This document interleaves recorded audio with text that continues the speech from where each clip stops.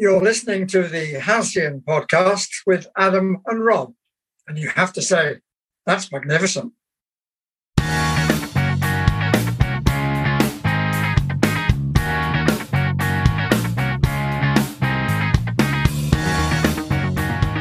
Hello and welcome to the Halcyon podcast, a podcast that at times relates to the books of Halcyon Publishing, at times relates to football more generally, and at times relates to absolutely none of those things at all. But we're in luck today as this episode relates very firmly to the former. We'll be discussing another sensational chapter and celebrating another sensational upset from our World Cup anthology Against All Odds. And to do that, joining me as ever is a man who needs no introduction.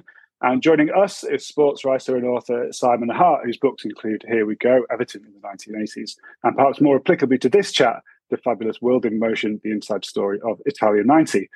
Simon's chapter in Against All Odds tells the incredible tale of Cameroon's victory over Diego Maradona's Argentina in Milan in the opening game of the 1990 World Cup. So, welcome on the podcast, Simon. How are you?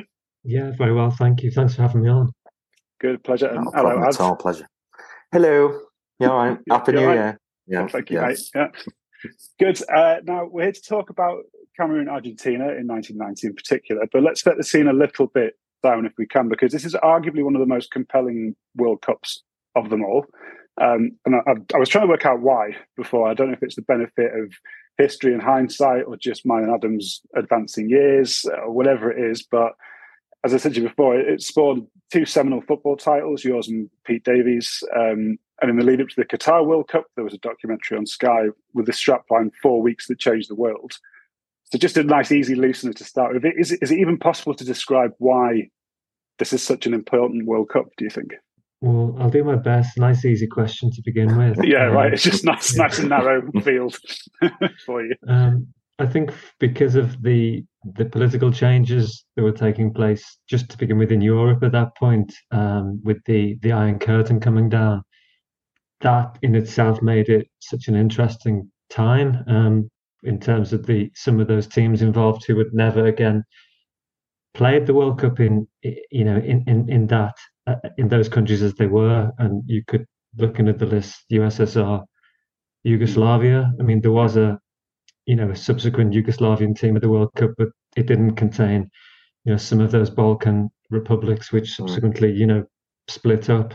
Czechoslovakia, West Germany, of course, because German unification took place later that year. So, I mean, if you speak to players from that time, so much was going on in their lives off the pitch. The wall coming down meant those players were suddenly able to go to Western Europe. So everything changed for them. Even the USSR had a sponsor for the first time, that World Cup, and suddenly there were those typical, pre-tournament talks, discussions about money, which would have never happened previously to any USSR sides. So that's just Europe. I think the fact that big football, if you want to call it that, was around the corner with the satellite age of football. The Champions League was about to come. And suddenly, I think football became more internationalized and more homogenized from that point onwards. So again, we were watching these players who knew so little about. You would get at home. We still had so little football, and I think this was the last World Cup, at least for people of our age, growing up in Britain, where you'd only get 10 or 11 or 12 live games a year on TV.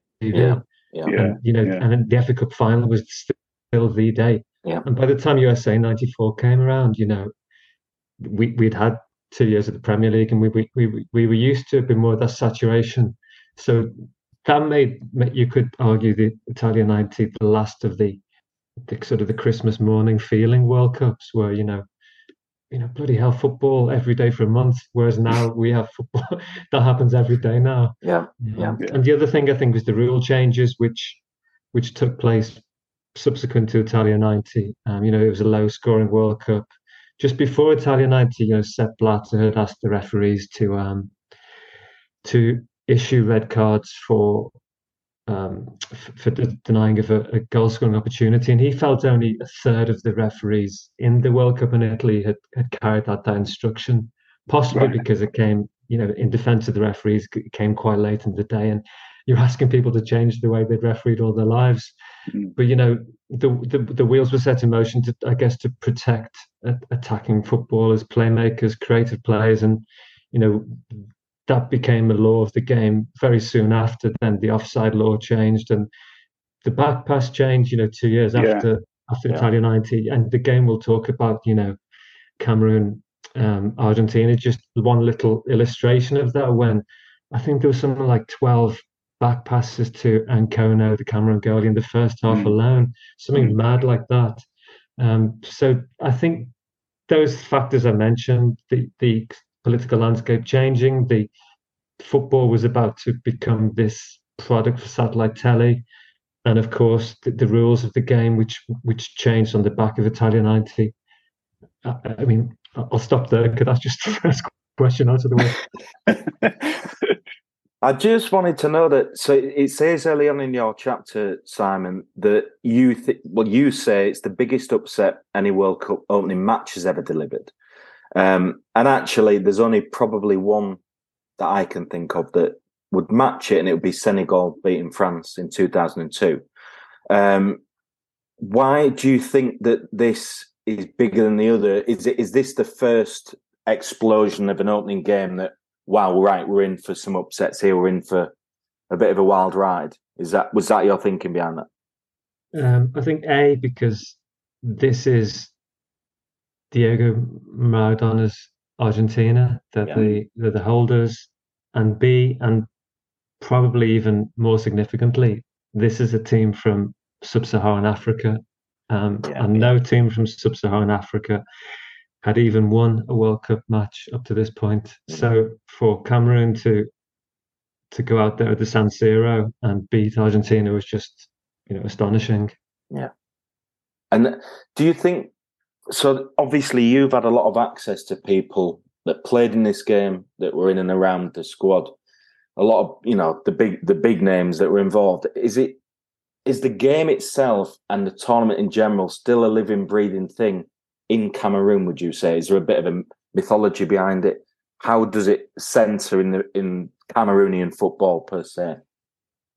I went to the National Museum in Yaoundé when I was researching my book World in Motion, and a photograph of Biek's goal that day is on the wall of the museum, along with, of course, maybe 2 or 3 other photographs of that World Cup.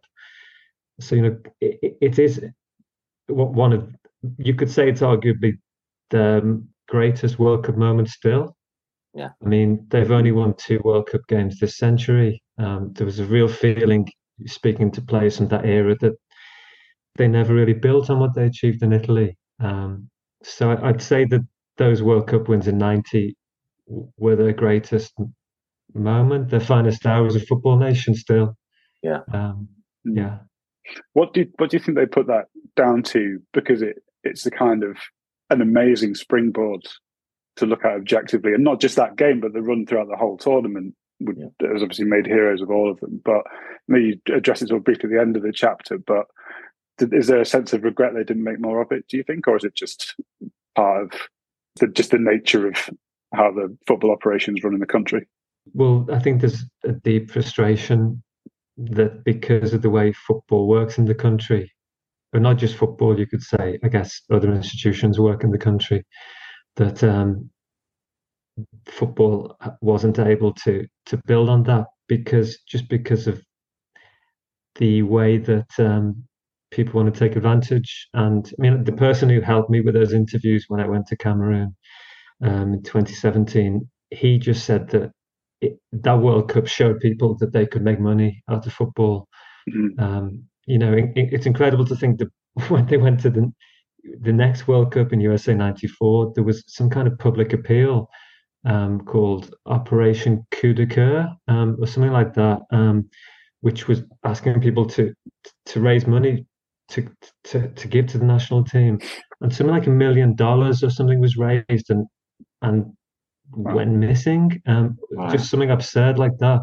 So we're so used to those stories of African players having arguments before a World Cup with officials and threatening not to play and so on, and disruptions to their preparations. And that hasn't really gone away. I mean, Thomas Nkauno, who was the goalie in 1990, he was their goalie coach in 2002, and they were sat at the airport in Charles de Gaulle in Paris, waiting to take off for the World Cup in Korea, Japan, and I think they were sat on that plane for hours while players were trying to make sure that they received money from officials.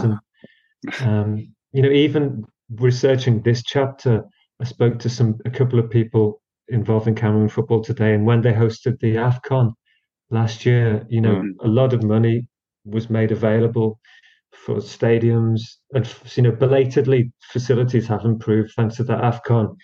But I was told that 40% of the 5.5 billion made available for infrastructure went missing. This came from an official working with the Cameroon FA. So sadly, it's not hard to find reasons why Cameroon couldn't build on that. And Jules Anana, who was really interesting and helpful when I spoke to him for this chapter, he just gave me that wonderful, well, I say wonderful because for us it seems to encapsulate the problem. That example of how they were all promised a villa after Italia 90, and President Paul Biya, who had them all in his home in Yaoundé after when they got back from Italy.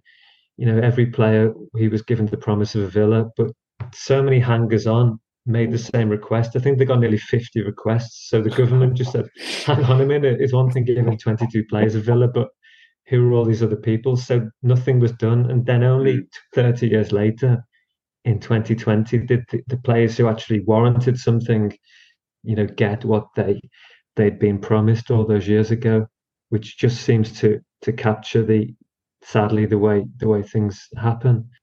And did you find, is there a sense of what might have been with those players that were involved in that, in terms of that tournament itself, as in we could have won this? Is that ever a discussion that you've had with people, or even if it's just beaten England, got to the semis and seen where we end up? Is there a sense of regret? Have you ever found that? Yeah, absolutely. I mean, Roger Miller is not a man who lacks self-confidence, you could say, and you could say that's well justified given all he achieved in football. African Footballer of the Year once, and one of the heroes of that campaign. He just felt that they should have just given the ball to him and he'd have kept hold of it rather than trying when the 2-1 up against England trying to get more goals. I think Oman Biak was just clean through in front of Peter Shilton when they were 2-1 up and tried to backheel the ball past him. A couple of players mentioned that to me, as if to say, why didn't you just bloody smash the ball? They felt that they lacked. They should have been more. How do you say? Experience is a word. Clinical. But also, they had 4 players suspended that day, and 2 of the players suspended were the centre backs in that team who had speed. So if you think about the winning goal, Lineker's put clean through, between the 2 slower centre backs, Massing and Koundé, and gets brought down. So I mean, this was again Jules Anana's point that without himself and Victor Ndip, who was suspended, 2 of the 4 players, they were undone in that slow sort of central defence. So yeah, hugely regretful. They didn't at the time. They did a lap of honour of the pitch after England had beaten them 3-2. But then I think these players now realise, we were so close. We could have done more. Yeah. But then like that happens in life, doesn't it? It's only afterwards that you realise. There you go. Yeah. There you go. Well, if you are enticed by that game and Simon's previous writings, which I'm sure you will be, there's that and 12 other chapters from 12 of the best writers in football. So do buy a copy of Against All Odds, which was out of date by the 3rd day of the last World Cup that Simon was at. But anyway, we'll skip by that. There'll probably be a revised version at some point. But Simon, it's been a real pleasure having you on, so thank you. No, thank you. And it's been great talking football with you both. Yeah, and just it's funny, I thought about Cameroon when I was at I was at a couple of the Morocco games, and after they got through the group stage, I was so impressed to hear their coach talking about winning the World Cup. Brilliant. Saying, we're not going to stop here. And it just shows you what I know it takes more than an attitude, but sometimes, when a team is in a moment and there's that belief and a conviction of wanting more, which made me think of Cameroon and that sense of regret. But anyhow, I'm sure people hopefully will read more about it in the chapter. Absolutely. Sure they will. Well, thank you. And we will be back soon. Thanks for listening all. Bye for now.